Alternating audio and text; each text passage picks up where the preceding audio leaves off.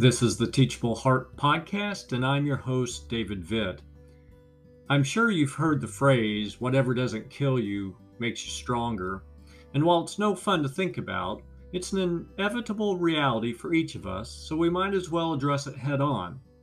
Perhaps in doing so, we'll begin to look at our afflictions in a new light.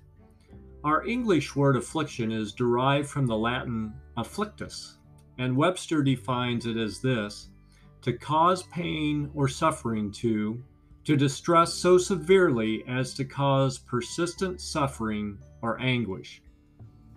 The natural reaction to affliction is to remove the cause as soon as possible, and certainly it's reasonable to do so when at all possible. However, what are we to do when affliction enters our world and we can't escape it? Now, I can't speak for others, but I tend to shake my fist at heaven and shout, "It's not fair."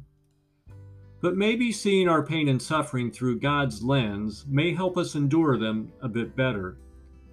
In Psalm 119, the writer reminds us of two important truths. The first is this: I know, O Lord, that in faithfulness you have afflicted me. That's verse 75 out of the ESV. While we may fail to see the fairness of our afflictions, we can trust that God is still being faithful when He allows them. He's not turning His back on us during those moments, but is instead working through them in a way that is faithful to His love for us.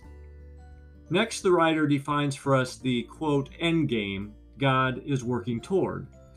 In verse 71 of the same chapter, we're told this: "It is good for me that I was afflicted, that I might learn your statutes." It's ironic, really.